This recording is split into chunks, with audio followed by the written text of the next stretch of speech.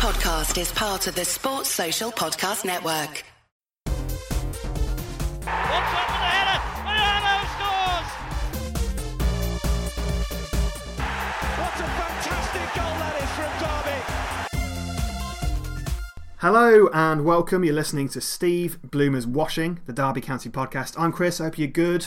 Alongside me, as ever, two other long-suffering Derby County fans. They never suffer from the January blues. It's Tom Martin. Hello there. And Richard Kutcher. Hey up. So the Rams are in round 4 of the FA Cup. Well, technically, at the time of recording, with the draw set to be made later on as we put the pod together. And it was another comeback that saw Derby County take Premier League Southampton to a replay. We'll cover all the talking points from that one. And the January sales are on, so will Derby be looking to snap up a bargain to shore up that leaky defence? And later on, it's leaders Leeds United at the weekend. So later in the pod, we're getting intel on the Rams' next opponents. Can Bielsa's boys keep up the pace with the chief football writer from the Yorkshire Evening Post? But it's the FA Cup we're concentrating on at first anyway. Derby 2, Southampton 2.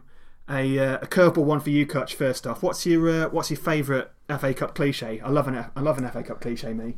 I think usually it's got to be the classic commentators and media becoming very obsessed with footballers that do ordinary, in quote, jobs. So the milkman that scores a last-minute winner, or the postman delivering a cup shock performance. But I thought actually this year there's been some great stories from the dugout this year, hasn't there? In the FA Cup, with Darren Curry's Barnet going to Sheffield United. Obviously Darren Curry's uncle was a Sheffield United legend, I think voted their best ever player, and obviously putting a win in, taking them to victory there. And then Pete Wild taking his Oldham team to beat Fulham. And I think the story behind Pete Wild is that he'd already bought a ticket in the away end, not knowing that he'd end up being in the dugout and then leading them to a famous victory at the Cottage. So I think normally it's those obsessions with part-time footballers, but I thought there were some great stories about some young up-and-coming managers this year too. Yeah, the postman that always delivers, that sort of thing. It's a tried and tested one, isn't it? Mine is, I've got two actually. I love people who take cut out tinfoil FA Cups to the matches. That is brilliant. I was like, or when there's like the tinfoil ones, and there's also the lesser spotted inflatable FA Cup, isn't there? You get some of them every so often. I prefer the tinfoil ones. It shows a homemade. Yeah, there's like a bit of effort there, isn't there? Yeah. If we get to the playoff final, I'm making a tinfoil playoff trophy and I'm taking it to Wembley. I look forward to it. Try and stop me. It's happening. I also like, this is a bit niche, but I love when you watch like lower league teams in the FA Cup. This sounds a bit disrespectful, but sort of seeing players who don't really look like footballers, if you know what I mean. I don't know, like in top level professional football, a lot of players are quite similar in sort of build and stature, aren't they? They're like finely tuned, honed, muscular athletes. But like you go a bit further down the pyramid and you get a few shorter lads, a few taller lads, a few rounder lads. Like when I was watching Newport Leicester at the weekend, and 10 minutes to go, Newport put on this guy who I swear was like a bouncer or something. He was just absolutely massive. Don't know who he was, but he just went at the back and like launched it upfield every time. And honestly, he had like arms the size of tree trunks. It's an absolute unit. The other one is a former Luton player and now Tranmere Rovers player, Steve McNulty. Now he looks like your random bloke at the pub who buys everyone a pint on a Friday night because he's just got paid. Oh yeah, he's enormous, isn't he? He is huge, an absolute monster. Yeah. But I remember seeing him when he was getting promoted for Luton, and he's a class player. Got a good touch on him. And there was that guy who, that idiot who like ate that pie for Sutton United last season, wasn't there?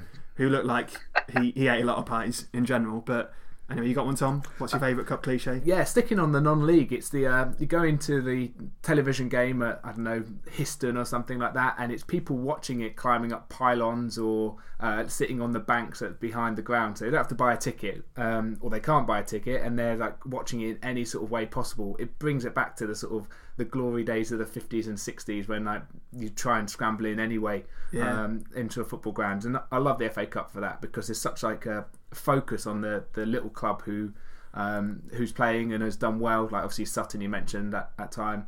Histon, obviously, when they beat I think they beat Leeds United 1-0. Like numerous others that you could mention, but it's those sort of scenes. Where have you watched a football game from? Up at electricity pylon, of course. That always happens in the FA Cup. No electricity pylons in and around Pride Park, probably, or vantage points that you can watch the game from. But those who were inside the stadium saw a pretty decent tie, didn't they? 2-2. Derby fighting back from 2 goals down in the second half with a goal from Jack Marriott and then Tom Lawrence. Richard, you watched the whole thing. Was it a classic case of Derby struggling to perform for the whole 90 minutes, would you say, as we have done a few times this season? Or did you see it more as a big show of character to compete with a side from the division above? I think more of the former, to be honest, Chris. If it was a similar pattern to many games this season, obviously it would be a Derby match this season without going behind without going behind first and in the first few minutes. I think, to be honest, both teams have made quite a few changes, and the first half reflected that. Neither Southampton were probably the better team and created more clear-cut chances, but it was a pretty scrappy first half in general with not a lot of inspiration. And at half-time, me and my friends were kind of a bit like, not quite sure why we came up here for this one. But second half, it came to life, and we showed some good stuff, and we had that kind of spell and in 10 minutes in the second half where we got the 2 goals in quick succession, having gone 2 goals down. The second half was a really entertaining game of football, and both teams had good chances to win it. I wouldn't read too much into the performance in general. I think obviously there were some notable performances from the likes of Tom Lawrence, which we'll talk about a bit later, and Dwayne Holmes as well. I should say Dwayne Holmes was very impressive and definitely earned his Man of the Match award. But it was quite a bitty performance. It's probably very useful to give people like Max Lowe a good run in the team on Saturday, and then Dwayne Holmes and Tom Lawrence as well. But apart from that, I wouldn't say it was a particularly impressive performance, but it wasn't a bad performance either. I don't really want to dwell on, the specific incidents where we could have defended better, because more than anything, we seem to have done it to death really in recent podcasts, and we are going to come on to the general state of the back four a bit later on. But as we all know, Derby went 2-0 down. I think we all agree that the first goal, Keogh and Bogle could have both done a bit better, but the second one couldn't really do a huge amount about that from what I saw. It was a terrific curled effort from Nathan Redmond, who did give us problems for the whole game. But as you alluded to there, Richard, what I wanted to focus on instead was that game-changing display from Tom Lawrence. Scored one, made one on his return from injury, and that assist for Marriott's goal, absolutely sensational. Latched onto that terrific through ball from Dwayne Holmes, and then the little turn and sort of that impudent flick over the defender, just teeing it up, in like a sort of almost like a five-a-side game or something for Marriott to hit that instinctive low volley into to get us back in the game. And then the goal that he scored a few minutes later was even better. But despite that, Tom, he does remain a bit of a Marmite player among some parts of the fan base, doesn't he? Why do you think it is that Tom Lawrence divides opinion as much as he does? I think it's because he frustrates so much. Like, you saw 2 moments of absolute brilliance from him. That flick up for Marriott reminded me of playing headers and volleys in a playground. It's just like, I've got loads of time, I'm going to flick the ball up and someone's going to volley at home. It was class at the pace that he did it and under the pressure he did it. And then he picked the ball up, he drove towards the defence, then he banged one into the back of the net from decent distance out. 2 moments of quality. When was the last time he did that? The last time he did anything as dangerous and as electrifying in a Derby shirt, I reckon, was probably August or September. That's 4 months ago. Like, that's why he's so there's such a divide on opinion about what Lawrence is. He's a great player. He could potentially be a great player, but he's not consistent enough, and that's the reason why for me. Kutch, there was a notable celebration from him when he did score. He gave it the old fingers in the ears. We'll never really know what he truly meant by that, but you can assume that he was having a little bit of a dig at the stick he was getting from the fans. Do you think the way he's treated by the Derby fans, good and bad, is reflected in his performances? Yeah, I think it probably is. I think I agree with Tom. I think everything Tom said was spot on there. I don't really see him as I think he definitely is a Marmite player amongst Derby County fans. I'm kind of very much down the middle of Tom Lawrence. It's just frustrating because there definitely is a player there, and his 2 key interventions on Saturday really proved that. But apparently that was his first assist of the season, or his only assist of the season, according to the statistics I looked up today, which I found surprising. And he's contributed, I think, 5 goals as well. So he can do more. I mean, obviously, Harry Wilson's got, 10 goals this season? And only 1 assist, apparently.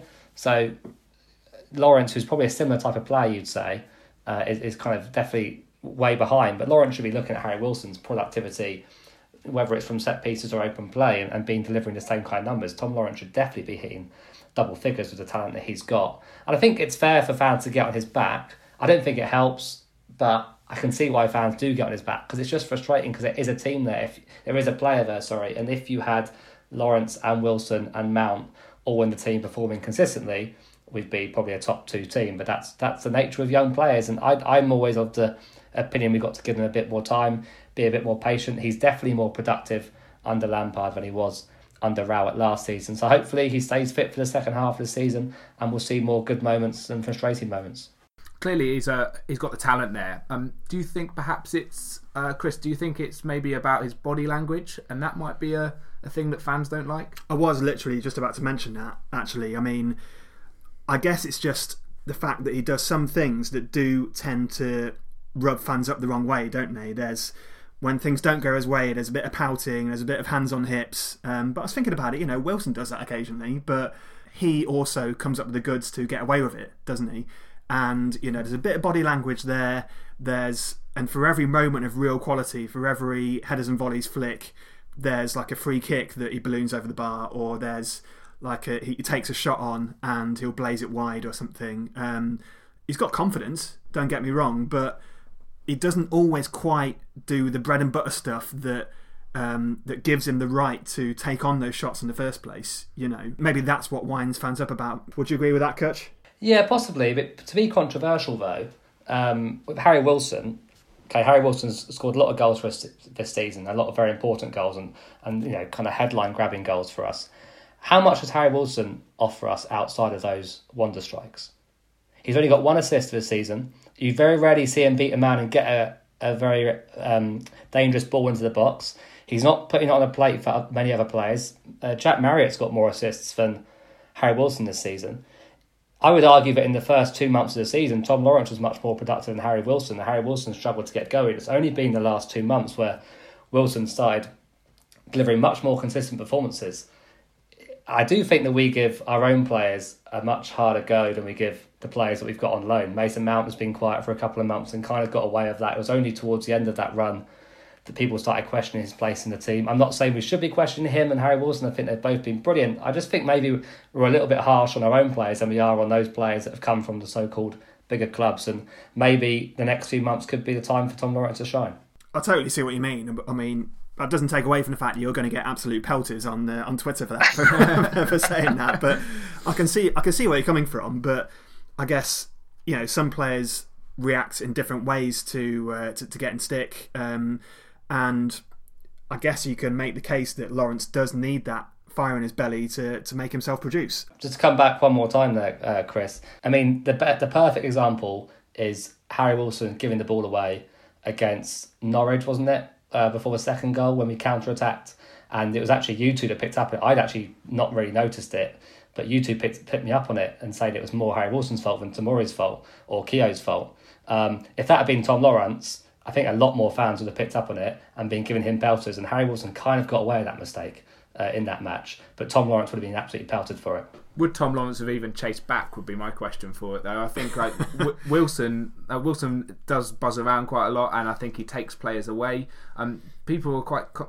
defenders, I find, they don't double up on Lawrence ever because they know what he does. He cuts inside onto his right foot and then he tries a pot shot, and that's where they don't view him as a particularly dangerous individual going forward. Whereas with Wilson, he picks in little gaps and holes, and maybe not getting the assists as you mentioned. Is he perhaps, if you're looking at things like that, is he getting secondary assists where he's dragging players away, or he's laying off the pass which then creates the space for someone to cross the ball in? I don't know enough, and I haven't looked into those stats, but my argument for Lawrence, great start to the season. He then massively tailed off, and I'd love him to come back and be consistent for the rest of the season. I can't really see it, unfortunately. Anyway, 5 goals for Lawrence in all comps this season, but streaking ahead for another in the goal scoring charts. At least another positive is Jack Marriott, double figures now for the season. He made it 10 in all competitions with that well taken instinctive volley to get Derby back into the game. But Richard, it's fair to say he should have made it 11, shouldn't he, in the dying seconds? What a chance it was that he blazed over the bar from Nugent's through ball. Yeah, I was pretty much already celebrating when I saw it was falling to him.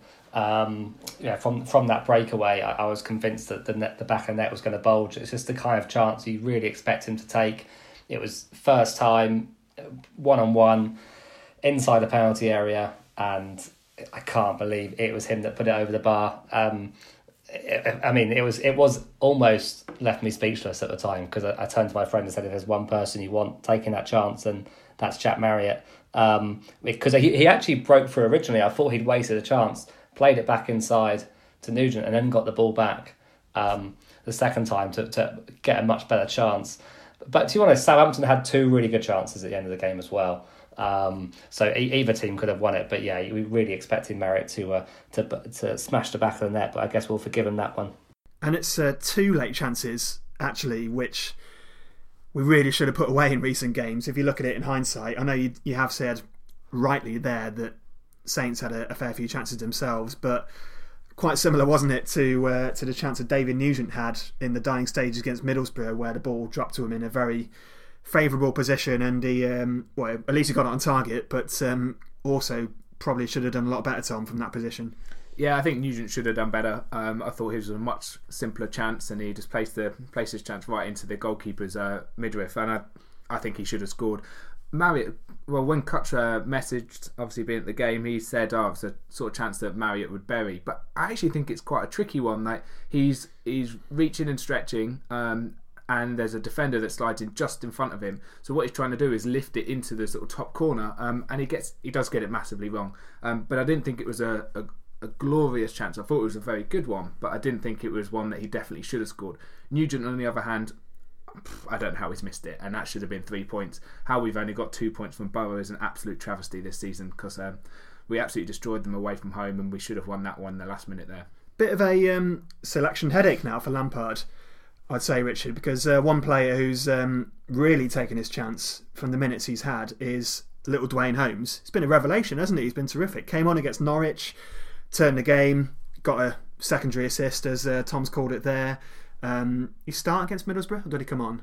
Came on against Middlesbrough, made a great impression there as well, and then in the cup against Southampton was man of the match as well. I mean, can we fit him into the team as a first choice midfielder? I would say so, because I think I don't think anyone has really held down the wide positions in the kind of the 4-3-3 formation that Lampard prefers. So I wouldn't start him as a first choice central midfielder. If Wilson's fit, I'd like to have him and Mount there. But Holmes, I think, he started from the left on Saturday, and I thought he looked excellent. He's happy to go. He's so quick on the ball. He glides. He keeps the ball close to him. He very rarely loses the ball when he's dribbling. He's got good passing range, and he can go outside or inside. And I think he looks much more dangerous and creative than Joseph Soon. He's a different type of player than Waghorn when he plays in that position. I think he's more reliable than Tom Lawrence. And he leaves players for dead. He's not scared to run from his own half as well. The amount of times he relieved the pressure for us by picking the ball up in kind of more like the left back or left wing back position, playing the pass inside or beating a man out wide and carrying the ball forward. And he creates. I think defenders are scared of him. He creates danger, whether it's off the bench or starting. I would love to see him start on Friday night in one of the two wide positions against Leeds. So Tom, going back to the Boro game, Derby scoring very early, but then conceding from a second half. Yeah, it was a second half header, wasn't it? Watching that game, if we'd have maintained those levels from the opening 10 minutes for longer, we probably could have got that second goal, couldn't we? But as has happened a few times this season, we let our opponents back into it and conceded again by failing to cut out I've started ranting about defending again. I can't even help it. But we conceded again by failing to cut out a cross. Yeah, I mean, it is frustrating seeing us make the same mistakes at the back time and time again. We made some that we've made before against Southampton on Saturday. We made them again against Middlesbrough, and in fact, Boro should have scored a couple of minutes later from another header from a cross into the box. It just seems to be time and time again we make those mistakes. But you say that obviously we started well against Boro. We had a good chance. I was reading on the BBC commentary after about sort of 60 minutes or so that we hadn't had a shot on target since that point, and the radio was quite cutting about our offensive display at Boro until the last sort of 30 minutes when we really took the game to them and perhaps should have won it, as we mentioned, with Nugent. So I think there's a few things still to work on with this Derby side. We're okay at times, and we can be brilliant at times, and then we can be frustratingly bad at times. And too often it's at the back we're frustratingly bad. It's just only playing well in patches, isn't it? We're doing it again and again and again. But Richard, coming on to Southampton, so another game in the schedule that we don't really need, and they don't really need either, to be honest. Like a midweek trip down to the south coast in probably about 10 days' time, or about a week's time now, actually. Derby made 6 changes for the home tie at Pride Park. I found it a little bit peculiar. I was half expecting Lampard to put out a stronger team, to be honest, given the way he talked about the Cup in his pre-match, really, talking about how much he loved the competition and everything, and how we'll be going out there to win it. I guess he would make the argument that he put out a team he thought was strong enough to win it, but I did expect to see a slightly stronger team. But how strong a side do you think Frank should be putting out in the replay? I think it would be a similar type of team, to be honest. I don't think it was that weak a team. I think Max Berber's the only surprising one that he played, considering that Max Lowe, I think, was always going to start because he'd just come back from his loan, and he's the only natural left back in the squad who's fit at the moment. So I think it'll be a similar thing. I think he'll use the squad a little bit where he can, but he's got his hands tied, doesn't he, at the back? We've only got 2 fit central defenders now in the squad. We know the midfield options. Bryson got a game on Saturday. He hadn't started for a few games. So I think it'll be a similar thing. I think it'll be about if you said what our first choice 11 is, I think you'd probably say 6 or 7 of those will be in, with 4 more squad players getting an opportunity to get minutes, which I think is about fair enough. I think it treats the competition with respect. I don't think you could say Frank Lampard disrespected the FA Cup at the weekend, but it also utilises the squad where we can utilise it. But I do think his options are limited at the moment.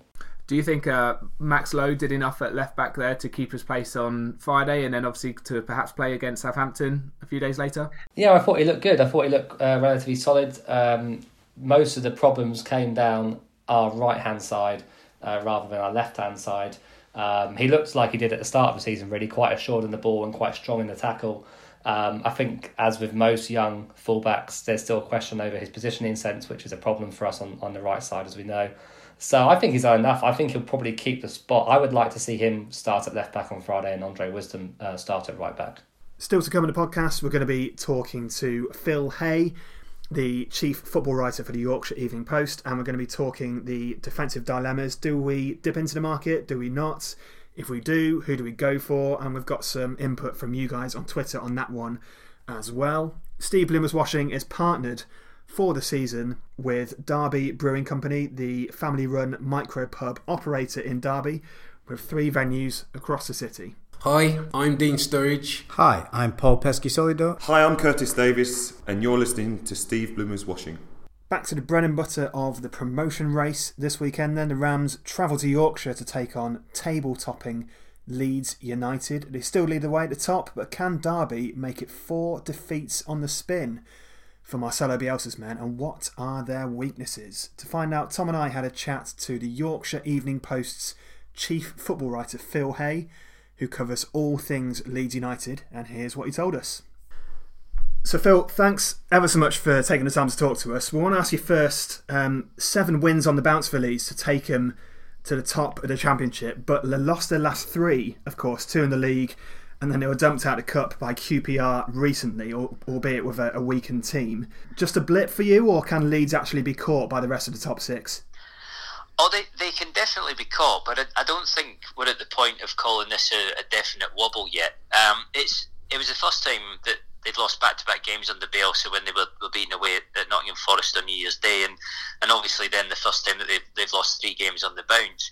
And he was asked on Sunday, after the QPR game, specifically about this run of 3 defeats, and he said, look, they deserve to lose at Loftus Road, but quite honestly, I think far from saying that we were unlucky to lose to Forest and Hull, we should actually have beaten both teams given the way we played and the chances we had. So I don't think anybody's in anybody's getting too panicked about this at the moment. I don't think anybody is seeing this as a concerted wobble. But Derby on Friday night is going to be the gauge of that, I think. If Leeds have a bad result on Friday, then it is going to look like they've hit a rough patch of form, really for the first time with Bielsa as head coach. If they right the ship on Friday, if they get a good result against Derby, make the table look a touch prettier right at the top again, then I don't think anybody will look at these 2 or 3 results as a very minor blip in isolation. Having finished 13th in the league last season, Bielsa obviously came in and it's been a revelation. Leeds have been very impressive when I've seen them. What do you think is the biggest change that he's made to the Leeds side this season? The surprising aspect when he arrived was how few changes he made to the squad. The core of the team at the moment is essentially made up of players that he inherited. And as much as there was a bit of a cull when he was appointed as head coach, a lot of fringe players who were either released or sold or sent away on loan, he did say to the club from the outset that he felt there was a core of about 14 or 15 that he could work with, a core of 14 or 15 that he definitely wanted to stay at the club. And they've made the basis of the team as opposed to signings who came in over the summer. There were only 2 permanent, who were Barry Douglas from Wolves and Patrick Bamford from Middlesbrough, very good players in their own right and expensive by Leeds' recent standards. The first thing he did with them was to tell virtually every player to lose weight and to shed body fat. And it wasn't that he had a problem with their basic conditioning. He just didn't feel that the condition they were in was going to allow them to play the style of football that he was looking for, which is possession-based, heavily possession-based, very dominant, and does require a high level of fitness. So, I mean, I always hark back to a conversation we had with Luke Ayling early on, where he said that he came back really on his target weight that he'd been given at the end of last season, and was told straight away by Bielsa or Bielsa's staff that he needed to lose half a stone. And Ayling, to look at him, is a thin player. He's quite skeletal. Doesn't appear to have a lot of fat on him. But that's been the same right the way through the squad. Every single player has been forced to change their shape and their weight, and to get below a body fat percentage of about 10, which is generally what Premier League clubs work towards. And you've seen the difference in the way that they're playing. You've seen the difference in the way that they've been able to cope fairly consistently over a longer period of games than just a flash in the pan 7 or 8 like they had under Thomas Christiansen last season. We're up to 26 now in the top of the table by 2 points. It has made a difference. It has helped them. But the style of play as well has been completely different. The dominance of possession, and I know a lot of managers do play like this or try to play like this. It is the trend of the day, but it's what Bielsa's been doing for years, and you can tell that him and his coaching staff have a very clear way of implementing this, and are very, very skilled at drumming it into the players extremely quickly. I mean, Leeds and Derby played on the second weekend of the season down at Pride Park, and I think it was pretty evident on the day, as it was right the way through August, how quickly and how well Leeds had adapted to his style of football. And it is extremely aggressive, it's extremely positive, it's a style which plays for goals even when Leeds are 2-1 up with a couple of minutes left. He just doesn't seem to have a negative strand in him. In 12-13 years of doing this job, this is the first time Leeds have had a head coach who's been bigger than any of the players in the dressing room and has been bigger than any other individual at the club. So you mentioned that result back in August, Phil, probably one which Derby fans would prefer to forget, to be fair, but when Leeds turned Derby over in Lampard's first home league game 4-1, it was Roof and Alioski who did the damage that day. Are they still Leeds' main danger men? Certainly Roof. Bielsa's style has helped him a lot.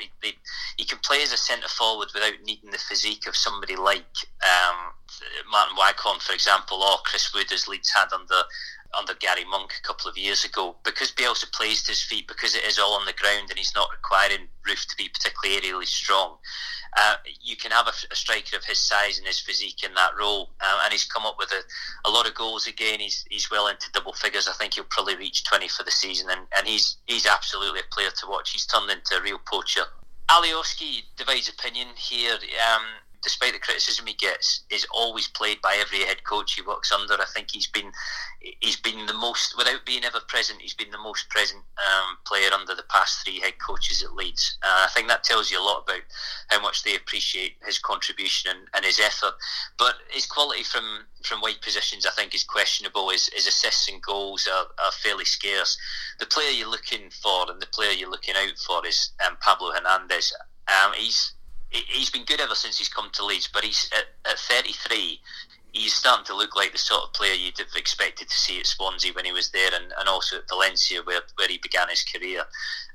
He's full of assists, already into double figures with that. He comes up with goals regularly. He is the player who, when it isn't quite happening for Leeds, you're looking to him to do it. He's so often the player who comes up with something just when Leeds need it. And he will be extremely dangerous. I think it'll be a different game though this time round. No doubt at all that Leeds wiped the floor with Derby back in August. And I remember saying in the match report at the time that it was a pretty harsh welcome for Lampard to management. I remember looking at Lampard at 4-1 down, hands in his pockets, and I think fairly sobering experience, having been turned over in that way. But I've been really, really impressed by the way they've recovered from that result, and with how consistent in the main they've been under a pretty fledgling coach. No matter how experienced and how good Lampard was as a player, no matter all the trophies he won, it's completely different. And I think you find out how different management is when you're standing on your own next to Bielsa, taking a hiding from a very, very good Leeds team. But Derby look like a big threat to me, and I'm not convinced they'll make the top two, but I don't think they're out the running for it at all. And I think for them, this on Friday is as crucial a game as it is for Leeds. You've alluded to this in some of your answers there, but how do you expect Leeds to set up on Friday? And is there any weakness that maybe Derby could exploit from them at the moment? Yeah, it'll all depend on how Lampard sets up Derby. I think I'm right in saying he tends to play with one up front, does he not? As tends to be the trend in the Championship. But did Derby generally play with a single striker? As a rule, yeah. And then in recent games, he's brought Nugent on, and he's played with Marriott as a 2 for the last sort of 20-30 minutes. Bielsa has a very, very fixed way of dealing with opposition lineups. Essentially, if the opposition play with a lone striker, he'll play with a back 4. If the opposition play with 2 up front, he'll play with a back 3, a sort of 3-3-1-3 formation, which was the kind of crazy formation that he built his reputation on in Argentina. If it's a lone striker for Derby, it'll be a 4-1-4-1 system that he goes with. So 4 at the back, Roof on his own up front. But Aaron Forshaw will most likely play as the one in front of the defence, and then across the midfield, you'll have Alioski there, you'll have Hernandez in there, Matthias Kleep as well. And Bielsa mentioned recently that he hasn't been that happy of how Leeds have defended set pieces. Is that potentially an area where the Rams can get at them on Friday? Yeah, no, it has been evident. There are 2 things that are frustrating him at the moment. The concessions from set pieces is definitely one. Although it's very hard to criticise Bielsa or to pick fault with what he's done because of where they are in the table, and you also have to sympathise with the number of injuries that he's dealt with, which has been pretty extreme. When Janssen is the only recognised centre-back in there's an awful lot of pressure on him to deal with high balls and set pieces, which he does regularly.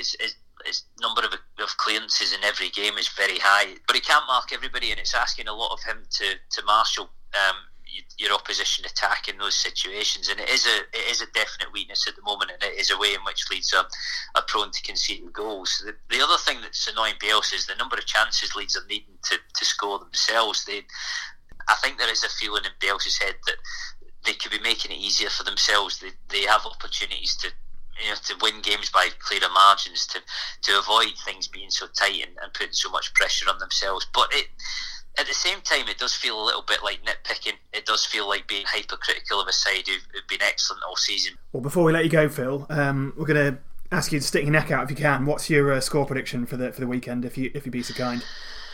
I can't see it being anything but an extremely tight and to be honest, very entertaining game. I don't see Leeds winning 4-1 as they did at Pride Park in August. I think it'll be much closer than that.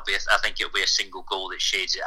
I would go for a 2-1 Leeds win, but quite honestly, I wouldn't be particularly surprised by any scoreline on Friday night. And I don't know how they feel down in Derby, but I certainly think from Leeds United's perspective, this is the biggest game of the season so far.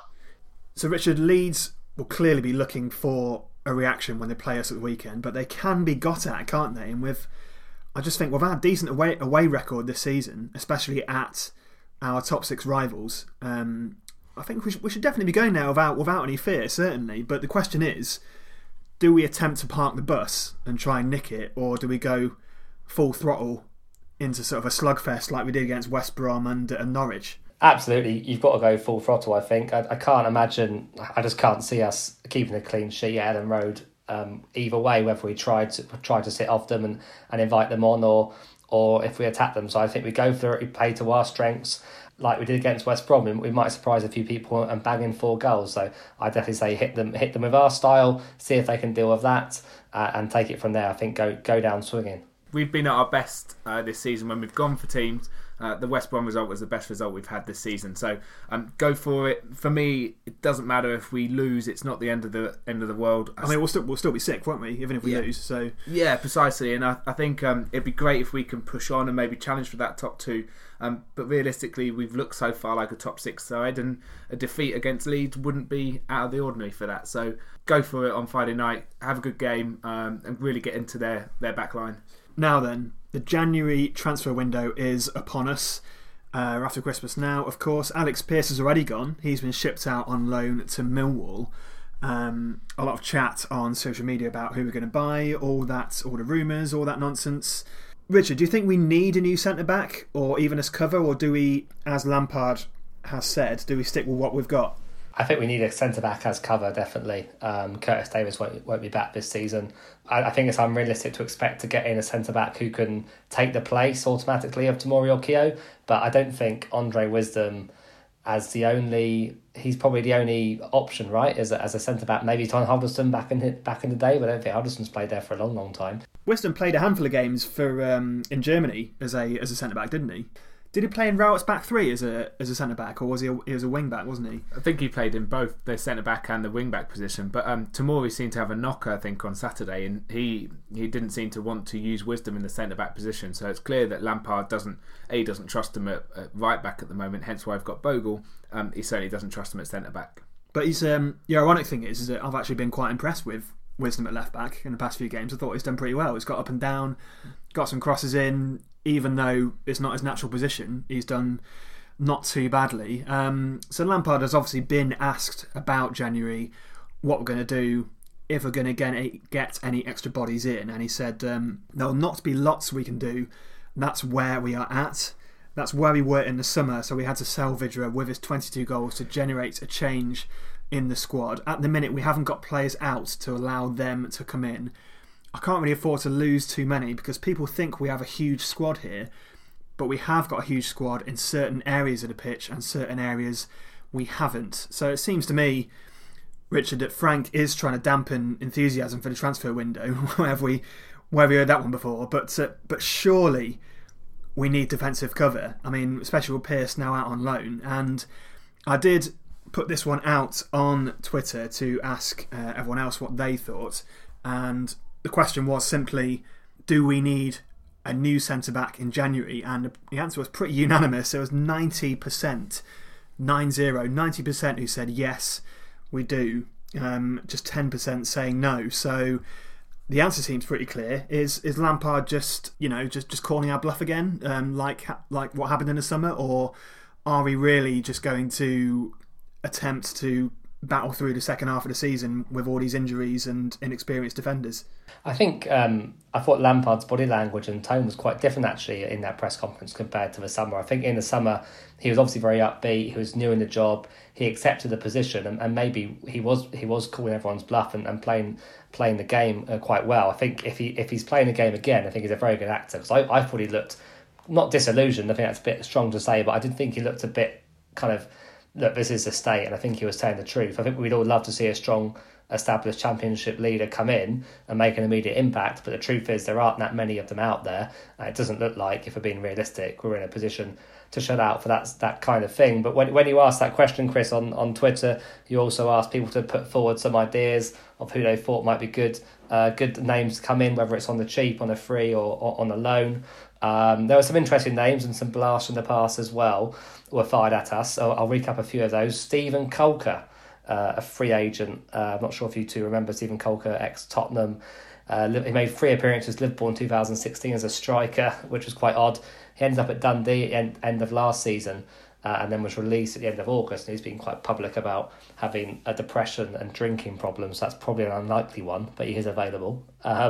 Gary Cahill was mentioned as well. I think that's very unrealistic considering the wages problem that we've got, and he's probably on very big wages there. He's been linked with Fulham, so I think a Premier League move is probably more likely for Gary Cahill.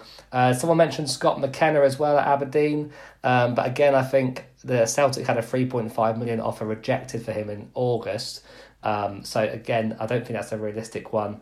And then Paul Limbert suggested Ben Wilmot, the 19-year-old Watford centre-back who joined the Hornets from Stevenage in the summer after breaking through there last season. I think he sounds like a good sign. I haven't seen much of him. He's obviously an up-and-coming player. He's played for the England's youth teams.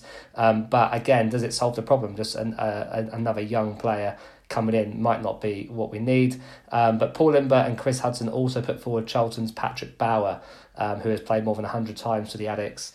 He's highly rated and out of contract in the summer, so depending on the financial situation at the Valley, maybe there is a deal to be done there if the Rams are interested. So there's probably a few options out there, but if we're honest, I think we're more likely looking at a young loan signing just to provide some cover. And I noticed that I think Blackburn are in for Bauer, aren't they, as well? I think there's a Rover supporting colleague of mine who tweeted about that recently. So it's not as if you put a name forward and we can just snap them up. I mean, we have to persuade them to join, and we have to be the best proposition available. So it's not just a case of getting in anyone that we take that takes our fancy. But Tom, what I'm interested in is, do you think another striker is an option? I mean, don't get me wrong, Marriott's having a fantastic first season. He's really hit the ground running. But I think if the last two games illustrated anything, I know Marriott scored in the Cup, it's that we can't be too reliant on him. And I just think that when you look at teams who are in and around that top six, they usually tend to have three out-and-out striking options, don't they? We don't really seem to have that. So, and given some of the qualities that he shares with Nugent, as in they do share a lot of similar attributes, don't they? I just wonder if it'd be the worst idea to maybe look at someone else or try a different option. Yeah, both Nugent and Marriott are sort of a hustle and bustle centre forward, aren't they? Chasing down the defenders. And they are very similar, as you say. I actually don't think we need another striker. I'd love to see Waghorn be given a genuine chance through the middle. If Marriott's not firing on all cylinders, take him out the side and then and put Waghorn there. At the moment, Marriott's doing fine, scoring goals, so no problem with that. But there's enough options in the squad, and I'm surprised that Waghorn hasn't been used so far this season. If we had the option, we've only got a limited budget. Lampard said that. It's obviously been talked about quite a lot on social media. Do you want a striker or do you want a centre-back? I'd definitely go for a centre-back at this time. The problem is that a centre-back of experience, championship quality, Aidan Flint, for example, £10.5 million. We haven't got that sort of money. So it's going to be very difficult to replace and get someone in who's better than Keogh and better than Tomori. So yeah, Derby in a difficult position, I think, at the moment. 3 words for you, Richard. Nick Blackman recall. I just don't agree, Chris. I agree with Tom. I just don't know why anyone would think we need a striker when you've got. And I was going to say exactly the same thing about Waghorn. We haven't really seen Waghorn through the middle. I'd much rather see. I think Nugent does a good job off the bench. He's a good option off the bench. I don't want to see him starting. He's lost any kind of finishing skills he used to have. He never looks convincing in front of goal. And Waghorn scored goals at Ipswich last season, and he scored goals when he has played out wide for us this season. So for me, Martin Waghorn is the obvious backup to Jack Marriott if he goes down. I'm going to put that down as a firm maybe for the Nick Blackman recall. How is he doing? You need to look it up. I have absolutely no idea. Elsewhere, we can't really go an episode without mentioning him, but it is actually newsworthy this time. George Thorne confirmed as being loaned out to Luton, who are currently riding high in League One, so we'll be keeping a close eye on him. But it finally looks like the start of the long goodbye, doesn't it? I mean, I've got a Luton fan at work actually who was getting very excited about the prospects of George Thorne dropping down a division. And the word from him, I was asking him about it, and we were chatting about the George Thorne situation, is that Luton's owner or manager, one of the two, only tends to go for loans when there's a permanent at the end of it. So they're not just looking for a stopgap here. I think they are looking to get him down there permanently. So although a lot of the talk, I imagine, Richard, will be about getting Thorne minutes and back to his best, and maybe I don't know, extending his contracts, even as crazy an option as that sounds. I think, it's end of days for him, but another person off the wage bill, on the other hand. Yeah, absolutely. I think Derby County fans need to get used to it, or get used to the idea that George Vaughan is not going to play for Derby County again, rightly or wrongly. What I didn't realise actually from his quotes today is he's actually from the Luton area. He's from the Bedford area, so he's actually. I don't think it's his local club, but he definitely has family in that area, and he grew up in kind of the North London area. So that's an interesting dimension for it as well. Might help the move for him. Look, he's. As I said, rightly or wrongly, he's not going to play for Derby County again. I think the club has run out of patience in him, and I'm not sure Frank is too interested in Vaughan. He's probably, I think with Vaughan's situation, it's probably one of two situations. He's either on high weekly wages, which means they're desperate to get him off the wage bill at the end of this year, or he's got a highly incentivised deal based on appearances, which is probably more likely considering his injury problems and the fact he extended it last season, which means that we don't want to play him. Because he's obviously going to get paid probably quite a high appearance fee. So that's probably what's going on there. So I think for all concerned, let's really hope that he has an impressive 5 months injury-free, helps get Luton promoted and tempts a permanent either with the Hatters or another team next season. All right then. Well, that's all we've got time for this podcast. A lot to have got through there. Safe journey up to all the Derby fans going to Ellen Road this weekend, and those crazy enough to be going all the way down to Southampton for the Cup replay. We'll be back in a couple of weeks around January the 22nd. Hopefully more points on the board for Derby by then. But until then, Tom, thanks for joining us. Thanks very much. And Richard, see you again in the flesh in the very near future. Thank you. See you soon. And don't forget, you can always follow us on social, as you know by now, on Facebook, Instagram and Twitter at Steve Bloomer Pod. Thanks for listening as always. Don't forget to subscribe on SoundCloud and iTunes, and we'll see you again shortly.